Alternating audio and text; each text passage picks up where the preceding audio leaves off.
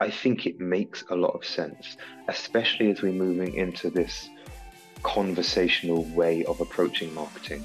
We don't have a generic buyer persona anymore. There's this level of personalization is just so big now that you need to understand the industry of the person that you're talking to, the job role of the person that you're talking to, and realistically, when you're speaking to someone, let's take banking and finance, for example, you're speaking to someone in banking and finance, they come to you and they don't say, hey, what email use cases have you got? They say, hey, this is my problem. And it's for us as an organization to work out what that solution is for them. We're a complex organization. We've got around 30 products.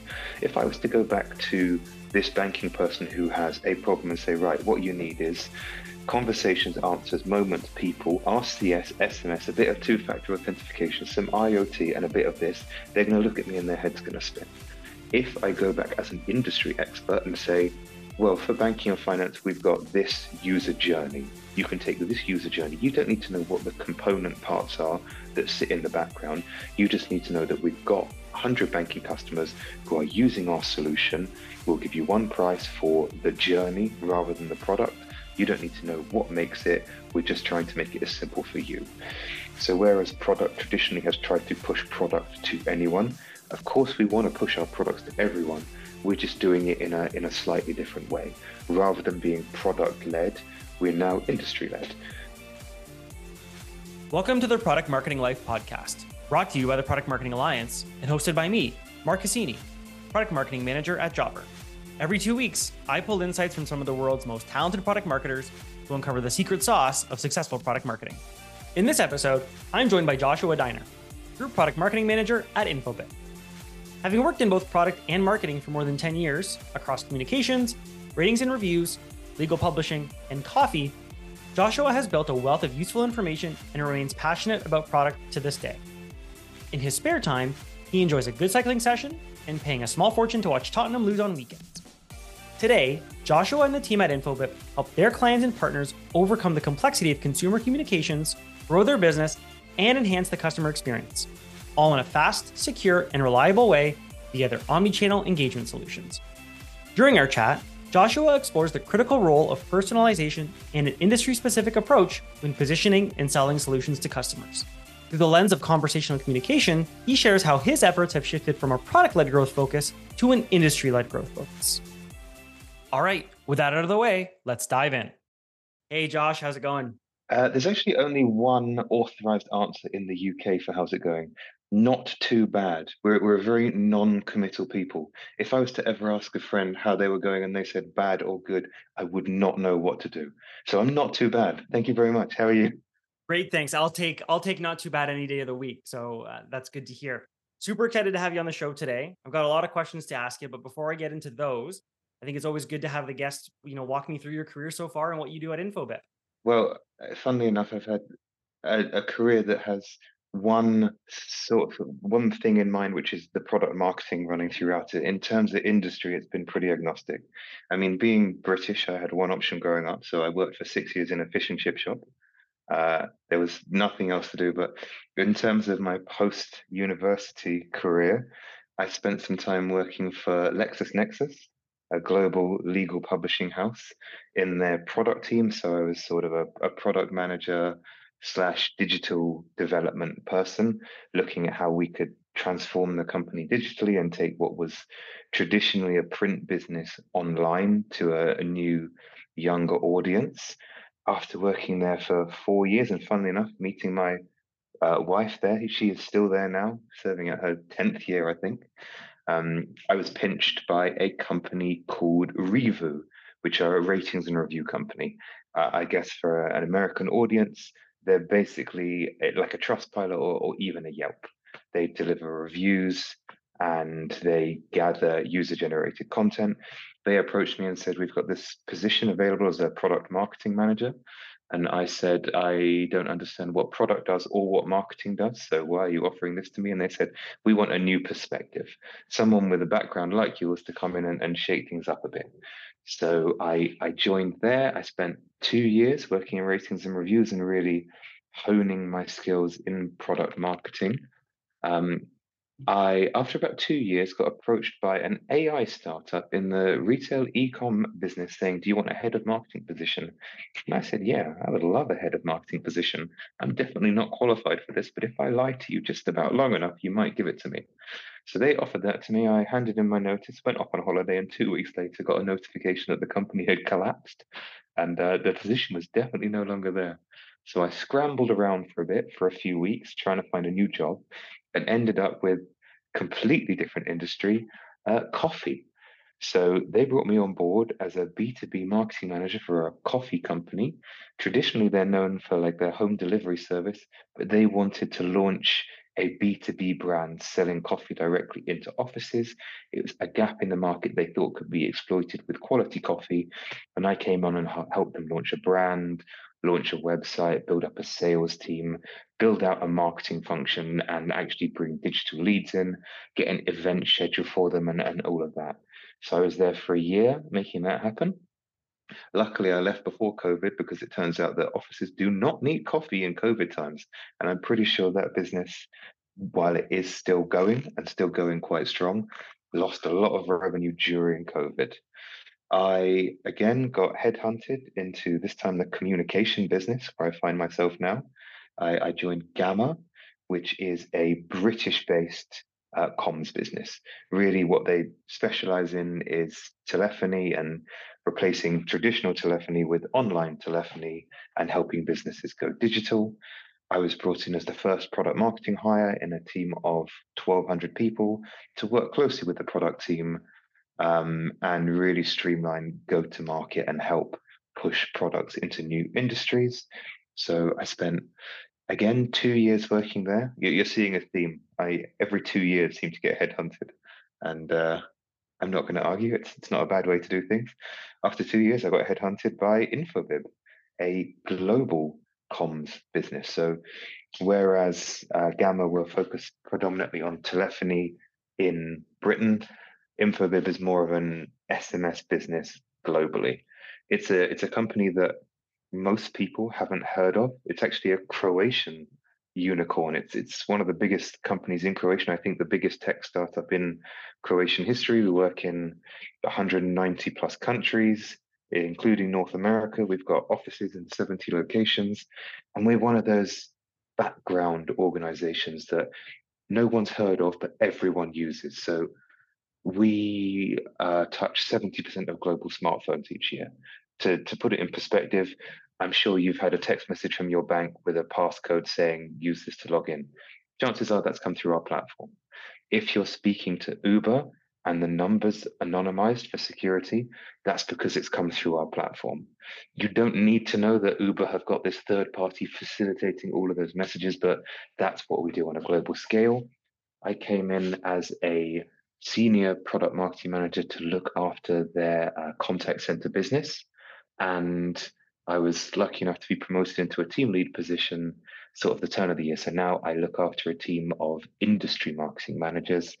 We take a fairly product agnostic view to taking things to market. So whereas product marketing own a product, all about product, my team own an industry. That is their product. So they combine all of the different products we've got into solutions that match industry pain points and then go to market with those solutions rather than like a new feature to adopt. I say that was a fairly comprehensive and quick shoot through the things that I have done. I've done other Well, stuff as well. I've done some terrible jobs, just bit parts here and there. well, maybe we'll have to have you back on for a follow-up episode to dig into some of those less than exciting experiences, but a lot to unpack there. As you said, very diverse industries, but that common through line of product marketing. And I've got some follow-up questions about that through line itself. Have you found that because the industries that you've worked in have been quite diverse, albeit the past two being in the communication space, that product marketing differs quite dramatically depending on the industry that you find yourself in? Or have there been some pretty consistent themes or at least expectations, responsibilities, the day to day pretty much the same, or has it been quite diverse? There's been some very consistent themes. A consistent theme being that product always delivers something too late, sales always want something yesterday, and we're always the ones in the middle running around trying to get stuff done. Um, but really, There's a lot of similarities in terms of what's expected from us. We are the go-to-market people. We are responsible for enabling sales. We're responsible for competitive. We're responsible for product launches. There's also a huge amount of difference to the degree that I have reported into both the marketing function and the product function, depending on what business I've been in.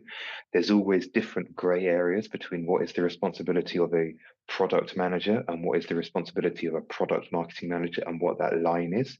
And I've seen it change dramatically in different industries and different places. So sometimes we're responsible for pricing in product marketing. Sometimes pricing is entirely on product. Likewise, when it comes to market conditions, sometimes that falls with product, sometimes that's falls with product marketing. But what is key and what is the thing that I see time and time again is if product and product marketing are able to work closer together, it is to the benefit of both sides. We take a lot of work out of their plate, and I think the best I've heard described it by one of our friends at the Product Marketing Alliance is product marketing are the voice of product to the marketplace and the voice of the marketplace to product. So the way that I see it and the way that I've always described it is I am a middleman. I'm effectively a project manager. My role sits between the product team, the marketing team, the sales team, the account management team, and the marketplace itself. And I'm responsible for facilitating a two-way exchange of information. I take what is technical from product, break it down into layman's terms, and distribute it through the organization. To sales, it's enablement and understanding of how the product works, how it addresses customer pain points, and how it benefits them. To marketing, it's about who our buyer persona is, how we need to message and position ourselves into different industries, and what kind of campaign work we can kick off. Well, on the flip side, it's listening to the marketplace, understanding how our products and services are resonating with our end users, what our competitors are doing and how they're developing similar products and how they compare to ours, and putting that back up to the product so we can continue to iterate and improve. And have you found the dynamics of being that middleman is different when you're organized around an industry like you are at Infobip versus around a specific product space or solution space like you find in, I would say, probably most traditional product oriented orgs? Because this is the first conversation I think I've had with a person in product marketing who's been organized in that way. It's not something that you often Yes, see. yeah, this is a brand new position within the organization. It was made for me specifically, so I think it makes a lot of sense, especially as we're moving into this conversational way of approaching marketing. We don't have a generic buyer persona anymore. There's this level of personalization is just so big now that you need to understand the industry of the person that you're talking to, the job role of the person that you're talking to. And realistically, when you're speaking to someone, let's take banking and finance, for example, you're speaking to someone in banking and finance. They come to you and they don't say, hey, what email use cases have you got? They say, hey, this is my problem. And it's for us as an organization to work out what that solution is for them. You know, we're a complex organization. We've got around 30 products. If I was to go back to this banking person who has a problem and say, right, what you need is conversations, answers, moments, people, RCS, SMS, a bit of two-factor authentication, some IoT, and a bit of this, they're going to look at me and their head's going to spin. If I go back as an industry expert and say, well, for banking and finance, we've got this user journey. You can take this user journey. You don't need to know what the component parts are that sit in the background. You just need to know that we've got 100 banking customers who are using our solution. We'll give you one price for the journey rather than the product. You don't need to know what makes it. We're just trying to make it as simple for you. So whereas product traditionally has tried to push product to anyone, of course we want to push our products to everyone. We're just doing it in a slightly different way. Rather than being product led, we're now industry led. We see the top 5 pain points in BFSI, for example, map them to our top use cases for those pain points, and then build a campaign around that. It might be appointment booking, for example. People want to book appointments to go and see their bank manager. They don't need to know that it takes 7 products to build that. They need the contact center piece, the chatbot piece, the engagement platform piece, and the 4 channels that best work for them. Why can't I just sell them the use case, appointment booking, for banking and finance and say, yeah, we've got 10 people using this. It's reduced costs by 50%. It's done this. Here's one price for appointment booking. Yeah, and what I like about that approach is it really forces your customer to think through the lens of their own customers. This idea of mapping out their customer journey and saying, hey, these are all the different ways in which your customers will engage with you. And these are the way that we can make those interactions better for both parties is so different than just, I think, what is commonplace today is, customer comes to me, they've got, this very big problem. And as you said, like, how can I push as many different products to solve those problems as possible to increase adoption, conversion, sell a bigger package, whereas the approach that you've just explained really puts it through the lens of their customers and kind of builds It's up their customers very that way. customer centric. Effectively, we're moving away from a product based sell to a solution based sell, which for me makes a lot more sense. Sometimes with a product sale, you're trying to fit a round peg in a square hole and it just doesn't go. If you're a little bit more agile in your approach and don't go into the specifics, you can't go back on the specifics. If you've told them the prices for 7 products, they're going to go, oh, hang on a minute. We've got to get rid of this. If you give them the price for a value-based service that you're adding, you can change the products in the background to fit the use case a little bit better. Right. Yeah. That's a really smart approach. Well, before we get too much farther into this idea of conversational, communication and experiences, I want to just briefly touch on one of your career experiences so far, and that was at that, coffee seller that was making that shift into going from the consumer space to the B2B space. So I'm curious, I don't often get to talk to product marketers who have experience in the CPG space, even if it's, tangentially. So I'm Mhm. curious what experiences and learnings you had from, working in that space that you've been able to apply to your day to day, more generally as a product marketer. It gave me appreciation for 3 things, I think, more than anything else. Um, One is around eventing. I'd always seen eventing as this thing that people do to shake hands and get free pens. And don't get me wrong, I love a free pen as much as the next product marketing manager. But being able to go along to events where people wouldn't generally expect to see a coffee company. So we were doing eventing at like procurement places or for office managers where there's lots of like fire technology and this and that. Never coffee companies trying to sell in, but they're our buyer persona. And being able to spend time actually meeting people gave me a newfound respect for the event space and the kind of value that it can do, because there was no real event strategy when I took over there. Secondly, personalization. Personalization and account-based marketing. I'd never used account-based marketing before, but when it comes to outbound marketing for a tangible good, you can send free samples to your buyer persona. When you're selling ratings and reviews, when you're selling communication, you can't do that. You can say have 10 free SMSs, but it's not something they can hold in their hand. But when I understand who the buyer persona is and I've got everything that I need from them, I can send them a coffee machine, like a little V60 pourer with filters. I can send them coffee ground to whatever they want. I can send them a mug that's personalized with their name on it. And it doesn't cost a lot to send out each one of those packages, but the power of that account-based marketing and personalization resonates so much more than sending a million emails and hoping to get a response from them. So it's not something I'd done before. And the other thing that it gave me a respect for is digital marketing. I'd actually never been involved in the pointy end of digital marketing before. So there was a digital marketing person when I worked at Review in ratings and reviews. I would come up with some ideas and they would spit them out, but I never knew what was going on in the spitting out. But in owning the digital marketing piece completely with an agency, I got to sit in every day and see what was actually going into building that and the level of complexity and how you can build like for like audiences and segment and target. The power that gave me, I took into every business that I've done since then. So I would say that whereas it wasn't a core product marketing role. Product marketing was an element of it, but this was more all encompassing.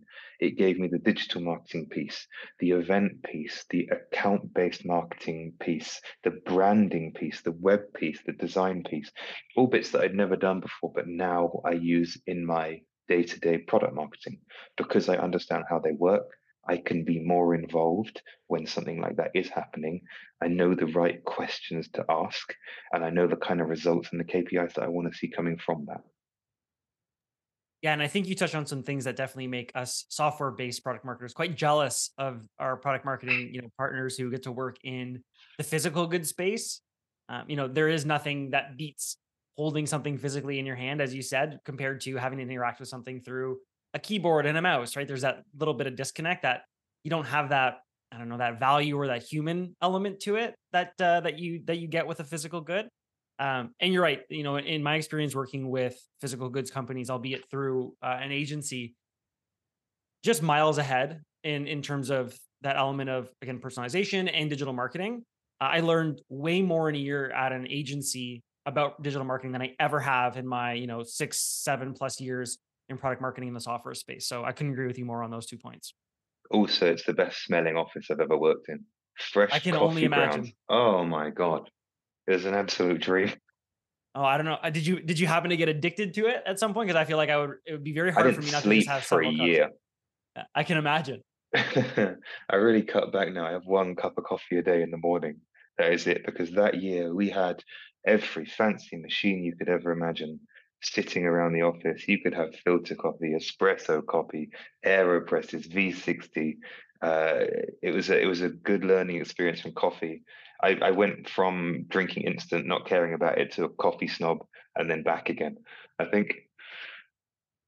That's too funny.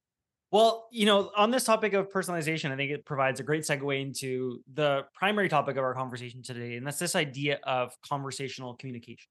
Before we get too far into it, can you explain for someone who's never heard of that concept what it is? So, conversational communication is quite simple at a high level. All it is blending chatbots, AI, and human interactions to build conversational journeys that feel human like.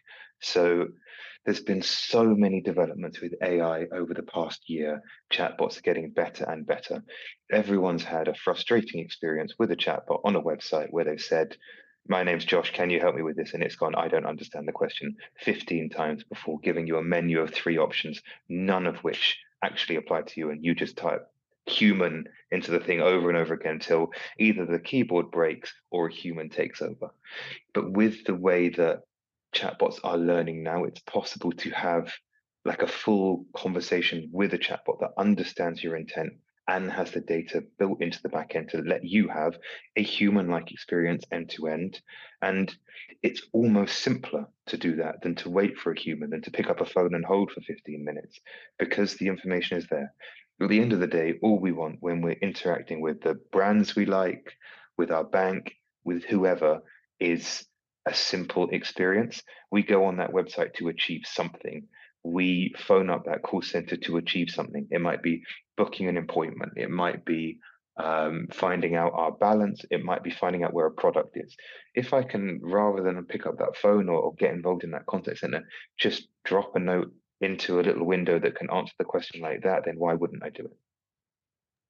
Yeah, I appreciate the very concise answer there because I think from the outside looking in, I reviewed some of the materials that you shared with me prior to our conversation today, and I did get the sense that wow, this seems like a very dense topic, and I'm sure it can be. You talked about Infobip offering upwards of 30 different products, Hmm. and that can feel overwhelming. But I think the way that you explained it makes a ton of sense, and you've already touched on some use cases that I know I'm personally familiar with. I'm sure some of the listeners are as well. But I want to focus more specifically on conversational marketing. What are some of the ways in which this idea of conversational communication applies in a marketing context? And what types of metrics would it help, a product marketer or a broader marketing team achieve if they're considering a conversational communication like solution? Okay, so first off, let me again give a broad overview of what my definition of conversational marketing is. So, conversational marketing is where you use a combination of marketing and promotional campaigns to sort of move beyond just pure broadcasting. You get to interact with customers on their favorite channels to inform, educate, and re engage based on previous interactions. So, the key thing there for me being based on previous interactions. Conversational marketing is all about understanding who your consumer base is, understanding how they have previously interacted with you, and giving a level of personalization to it. So when it comes to measuring metrics, it's the same that you would use for any kind of traditional marketing. You're looking at your spend, how much it's looking to come in, and depending on what specific campaign you're running, if it's cart abandonment, you're looking at the percentage of people coming back into the cart abandonment flow. If you're replacing a traditional email marketing campaign, maybe you're looking at the cost versus pushing out a different campaign. You're looking at which channels work best with your consumers, because you're able to have a conversational experience through any number of channels. If you think about the communication market over the last 20 years, 20 years ago, you went into a shop, into your bank, and you had a personalized conversation with that bank agent, with that consumer. You had to have a one-on-one conversation. So they know who you are, they know you by name, they know what you want, they can help you in that manner. You push forward sort of 6 or 7 years to the rise of e-commerce. All of a sudden, you've got this faceless website. You're very lucky to get in touch with them on the phone, email, or SMS once in a blue moon. It's not going to happen. So you've completely lost that level of personalization within 10 years. You move forward again to really a few years ago up until now, you're talking about the age of omni-channel. So we've got all of these digital channels that have sprung up globally, like Messenger, WhatsApp, RCS, Viber, Line, KakaoTalk. Each of these serves a different section of the world, a different demographic, and these are the channels that people are using more and more. I mean, I probably only send SMSs to my mum now. When I'm talking to my friends, I'm using WhatsApp. And businesses have had to catch up with that. So now they've got this omni-channel approach where they're able to get in touch with you on your phone, on the channels that you actually use. So you're not waiting for an email to come through anymore.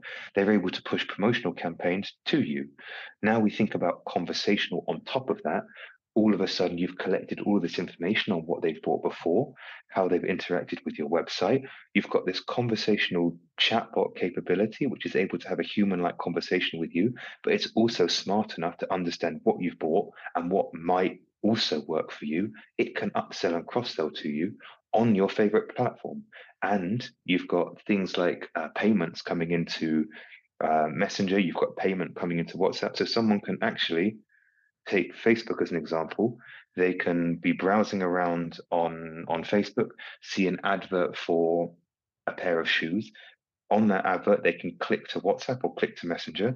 It'll open a window. They can have a conversation with the chatbot.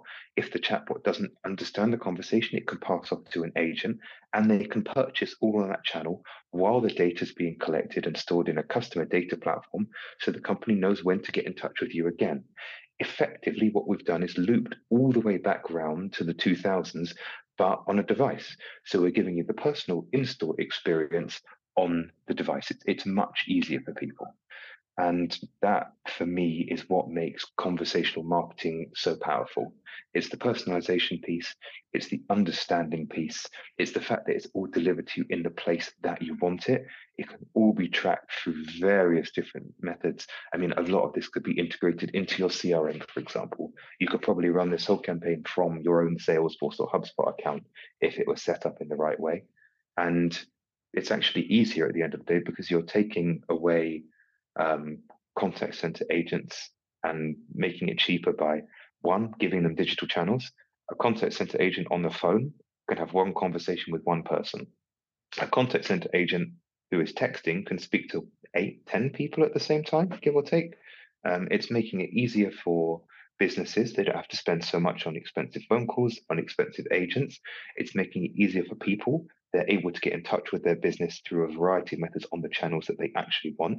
And because we understand what they're purchasing, we're able to put stuff in front of them that actually work. It just provides you a much better ROI at the end of the day. Yeah, and I think that a whole idea of the scalability element that you just touched on a second ago is really important as well. I think, especially because there's this explosion of different channels and ways for consumers or potential buyers to interact with customers, it becomes very challenging to, with people, scale to address all those different interactions, right? So a solution that allows you to do that type of conversational marketing, conversational support, conversational commerce allows you to be in all those places without needing to, as the product ramps and as your offering expands, you don't need to ramp up in terms of the human capital at the same rate because it's very expensive, as you said, right? So I Yeah. think that that's a huge benefit. Awesome. So, I think right now, especially, there's a lot of conversation around generative AI, automation, chatbots. And I think the second you hear some of those terms, you think they couldn't be any farther from personalization. And you already talked about a lot of the ways how that's not the case, by using those actual customer data points that you're storing as a business, by tracking past interactions, ads they've viewed, different conversations they've had with your business. So I want to focus on maybe some of the additional challenges that might come up in providing that Mhm. level of personalization, especially under the context of kind of where we are today with privacy. Apple's really big on obfuscating personal information online.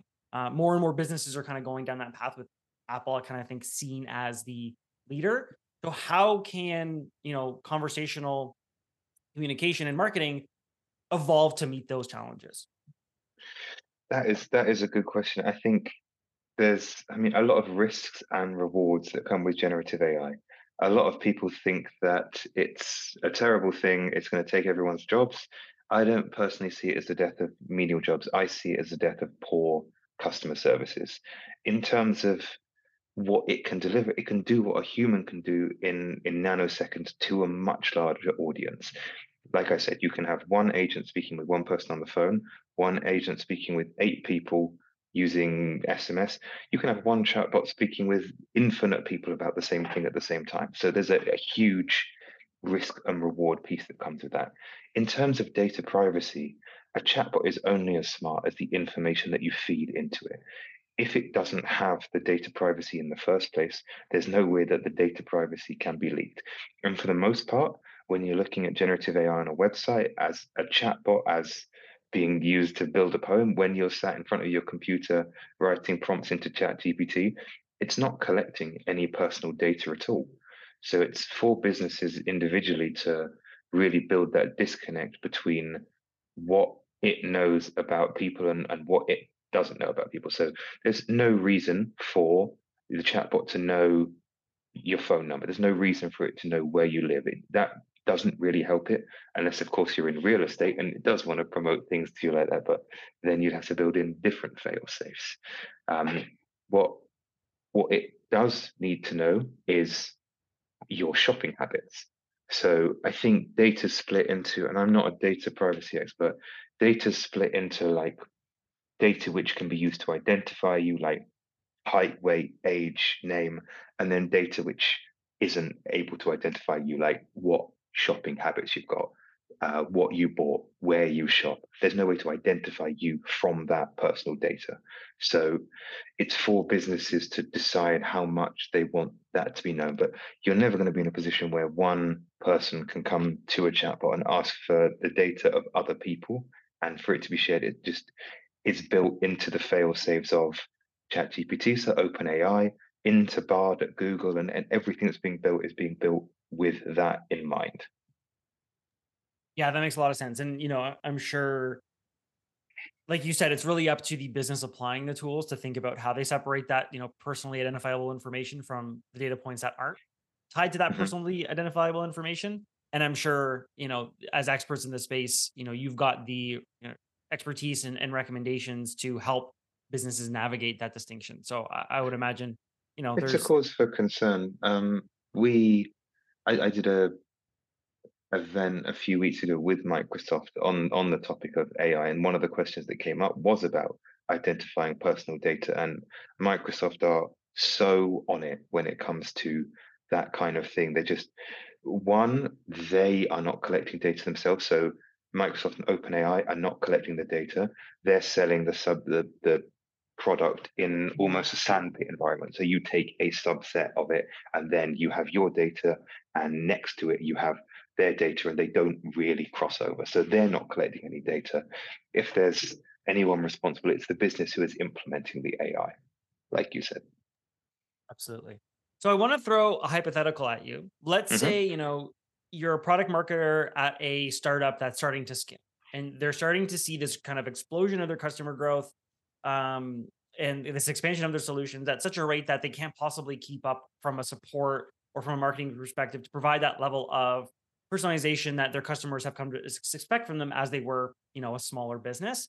So, as a product marketer, how would I go about identifying the right customer touch points to potentially insert and leverage conversational communication? That's a I mean, there's so many different touch points during the journey. Literally every single one of them at some stage could have an application for a conversational piece on there. So, broadly speaking, what I would do is break it down into awareness and consideration, um, purchase, and then care, retention, and loyalty as the three main buckets that you're looking at. So, for awareness, it's all about having the personalized promotions coming at you. It's about seeing personalized content on your feed based on your buying habits. So, let's say I bought a bicycle, for example. I'm someone who's more likely to buy cycling shoes. So advertise cycling shoes at me. Provide me information with cycling shoes. Provide a link to your cycling shoe website and a chatbot that can answer any of my questions about cycling shoes. If I've got any questions that can't be answered, then great. It's an opportunity to hand off to an agent. But you can send promotions just to me. If I put a pair of shoes in my basket, for example, and they're, I don't know, $300 for argument's sake, and I've left them there for a day, build a flow into your customer engagement hub to message me and say, hey, we notice you've not bought this yet. How about a 10% discount? And then once I've bought it, don't stop there. There's so many more opportunities to get in touch with me and find out how I'm getting on with the product. Will I leave a review of the product? Because then more like-minded people like me are going to see that. If I want to know shipping details about that product, I can message with a chatbot and it can say, what's your tracking number? I can give it that and say, yeah, it'll be there in 2 days. It's coming with this delivery person. Then you look at care and retention, sort of aftercare. It could be that they're sending you messages a month later to see how you're getting on, giving you tips on cleat positions and the best way to put these shoes on. It could be that you get entered into a loyalty scheme if you want to, because you can collect points to get other cycling based stuff from whatever this sports store is. And then it loops all the way back around to the promotional stuff. Now they know that I've got the bike, they know that I've got the shoes. Maybe I need a bike computer. Put the adverts of bike computers in front of me. Put the chatbot about bike computers there. Give me the information I want about that. And it is this never ending, infinite loop of awareness and consideration, purchase, care, retention, and loyalty. It really fits into every stage of the journey. I mean, you can break it down even lower than that. There's hundreds of different use cases where you could use conversational. There's nowhere that a chatbot can't help in that journey, really. Right. Yeah, and I like that way of framing it through the funnel and identifying, as a product marketer, what are the metrics perhaps in this hypothetical situation that seem to be struggling? Are we really starting to fall behind in our awareness, on our conversion, on our retention and loyalty? And then prioritizing along those metrics would probably be a good place to start. Because as you said, there's hundreds of different touch points. I think it might be overwhelming to try and tackle all of them at once. Yeah. So, starting with the ones along those kind of three buckets, as you said, that are going to have the most impact to address where those metrics are struggling, I think probably makes the most sense. For me, the easiest one to set up, I mean, we're leaning more into retail e-commerce here than anything else, is cart abandonment. That is money that could be in your pocket at the end of the day. And it's very simple to set up a rule or a chatbot just to pop up and say, hey, you left something in your cart. Why don't you go here and check out? Pick up where you left off. Even if you get like 1% conversion on that, that's money that you were going to lose beforehand. After that, like an about you chatbot, really, really easy to build and set up. I wish I could show you what we've built over at Infobip. We've got this amazing self-building chatbot that we're just betaing at the moment. So I can build a chatbot for any website in about 1 minute. All I do is go to this chatbot. It says, hey, what's your name? And I say, Josh. It says, so what's your website, Josh? And for argument's sake, let's say I put in the website of the Memphis Grizzlies. And it goes, okay, cool. I've scanned your website. I know that your tone of voice is playful. I know that your tone of voice is informative. Hi, I'm the Memphis Grizzlies. Ask me any question, and then boom, I have a chatbot about the Memphis Grizzlies. I can ask when's the next game, and it will, from scraping the site, know who it is. Who's the head coach? It knows that information. Where can I buy tickets? It knows that information. And we've tested this. I'm a Tottenham Hotspur supporter, football club in England. I've tested it with that. We've tested it on Herbalife, even asked it on Herbalife to build us a diet plan for a week based on Herbalife products. And it's able to do that all using the power of generative AI. Something that a year ago just would not have been capable of doing at all. Now I can build a chatbot inside of 1 minute for any website. It's crazy how quickly technology is advancing. Yeah, that's super impressive. And firstly, my condolences on being a Tottenham fan for the last I couple of know years. Haven't it's been an easy for you. absolute nightmare. But what I also wanted to highlight, just this idea of cart abandonment, it's very much apparent even on the software side of things. We talk about customers going to your pricing page and not making a selection. Maybe creating an account but falling out of the flow. Starting a trial but not ultimately converting. Like those Mhm. are all different types of cart abandonment scenarios where it sounds like a chatbot could be very helpful in Extremely. helping customers cross the line and ultimately convert. Absolutely. It does span multiple different industries, multiple verticals. It's just a different way of looking at it. It could be form filling rather than cart abandonment. You start applying for a credit card, you don't finish it. Hey, why don't you come back into this flow right now? Absolutely. So I'm curious then, we talked this idea of scalability. How challenging or maybe simple would it be to scale some of those different conversational experiences to different customer types, verticals, or maybe even different, geographic regions if you're working at such a scale? So geographic regions is very easy. A lot of the artificial intelligence coming in now is able to quite simply translate from English into any language, so you can effectively have the same chatbot running in any place. Industries is quite an interesting one because when we're talking about conversational commerce, conversational marketing, really there are use cases that can be used in every industry, and personalization is important, but it does lean more into retail and e-commerce. And I'll try and explain why they have to be so hot on it. If I'm taking the UK as an example and telco, there's like four mobile network operators in the UK. There might be some MVNOs sitting under them, but essentially four people have a monopoly on the entire market. So they've got 15 million customers each. It does not matter to them one iota if I leave to go to another company. They've lost such a small amount of money that it doesn't matter, which is why you see normally they're behind with this kind of technology. Likewise, in banking and finance, there's lots of use cases, cart abandonment, and you're seeing these nouveau banks coming in and adopting these new technologies. So these fintechs are coming in, they're taking a big market share by being very, very personal and understanding their customers a bit more. But the big banks aren't scared. Again, in the UK, there's probably 15 financial institutions that hold all of the money. If I go from one to the other, my salary is not hurting them too much. Don't you worry about that. Now you look at retail and e-commerce. I want to buy a pair of Nike shoes. There's 10,000 places in the UK I can buy a pair of Nike shoes. So why am I going to shop with you? It's much, much, much, much more competitive, which is why they need to adopt the new technology first, why they need to have the best level of personalization, why they need to be able to get in touch with me on my favorite channels, why they need to understand my buying journey and when I'm likely to buy and to get in place with me then, because they need my money more than the 9,999 other shops that are offering the very same thing.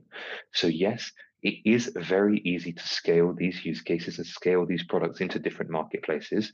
They just tend to make more sense in retail e-commerce because that is business that works at scale. Yeah, like you said, makes a ton of sense.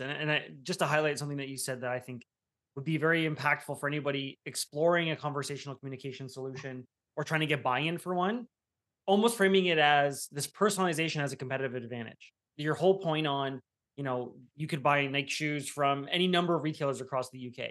But what's ultimately going to get the buyer to select your store, or again, in this software space, there could be 15, 20 different players in the space. If they're going to choose you, an element of that choice could be because how personalized the experience is all the way through the funnel, even to after conversion and, retention and Completely. engagement. It's all about customer services. When we talk about ourselves versus competitors, in essence, all of us are doing the same thing. We're all providing a communication service. So we lean into the fact that we've got excellent customer services and local professional services, that we operate in so many countries, in so many languages, we can help you wherever. It's not part of our product stack. It's not a tangible thing that we can sell, but it is a differentiator to us because we're able to support people better. It's the same when it comes to other businesses in other industries. Ultimately, loyalty is only as good as the product and service being supplied. Absolutely. Well, listen, Josh, this has been a really fascinating conversation. Like you said, Infobip is one of those companies that is huge in scale, but is in the background such that your average person wouldn't even know that they're engaging with them. And I always find talking to representatives from those businesses so fascinating because of how big and broad their reach is without them being, in the front of all the tech websites or on the newspaper and all that stuff. So I appreciate you, uncovering this concept of conversational communication and the personalization aspect of it, because I think there's a lot of value in product marketers to really think through that personalization lens. Before I let you go, though, I want to ask you my final question. And then again, it's one that I ask all my guests. And that's, what's an area of focus within the realm of product marketing that you think product marketers will have to pay extra attention to this year, more so than in previous years? Personalization. I lean into it again and again. The fact that we've got these new capabilities and new technologies coming in, don't fight it, lean into it. The better you get to know your customer and the more almost account-based marketing you're able to do, the one-to-one interaction that you can have with them, the more likely they are to buy from you. If they're just a faceless, nameless person to a competitor and you know who they are and what they like, you're going to get that business. Awesome. I think that's some fantastic advice.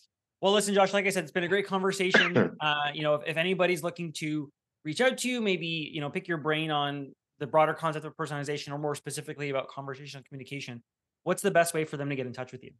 My OnlyFans account. No, they can reach out to me on LinkedIn. I think I am the only Joshua Diner based in the UK up there.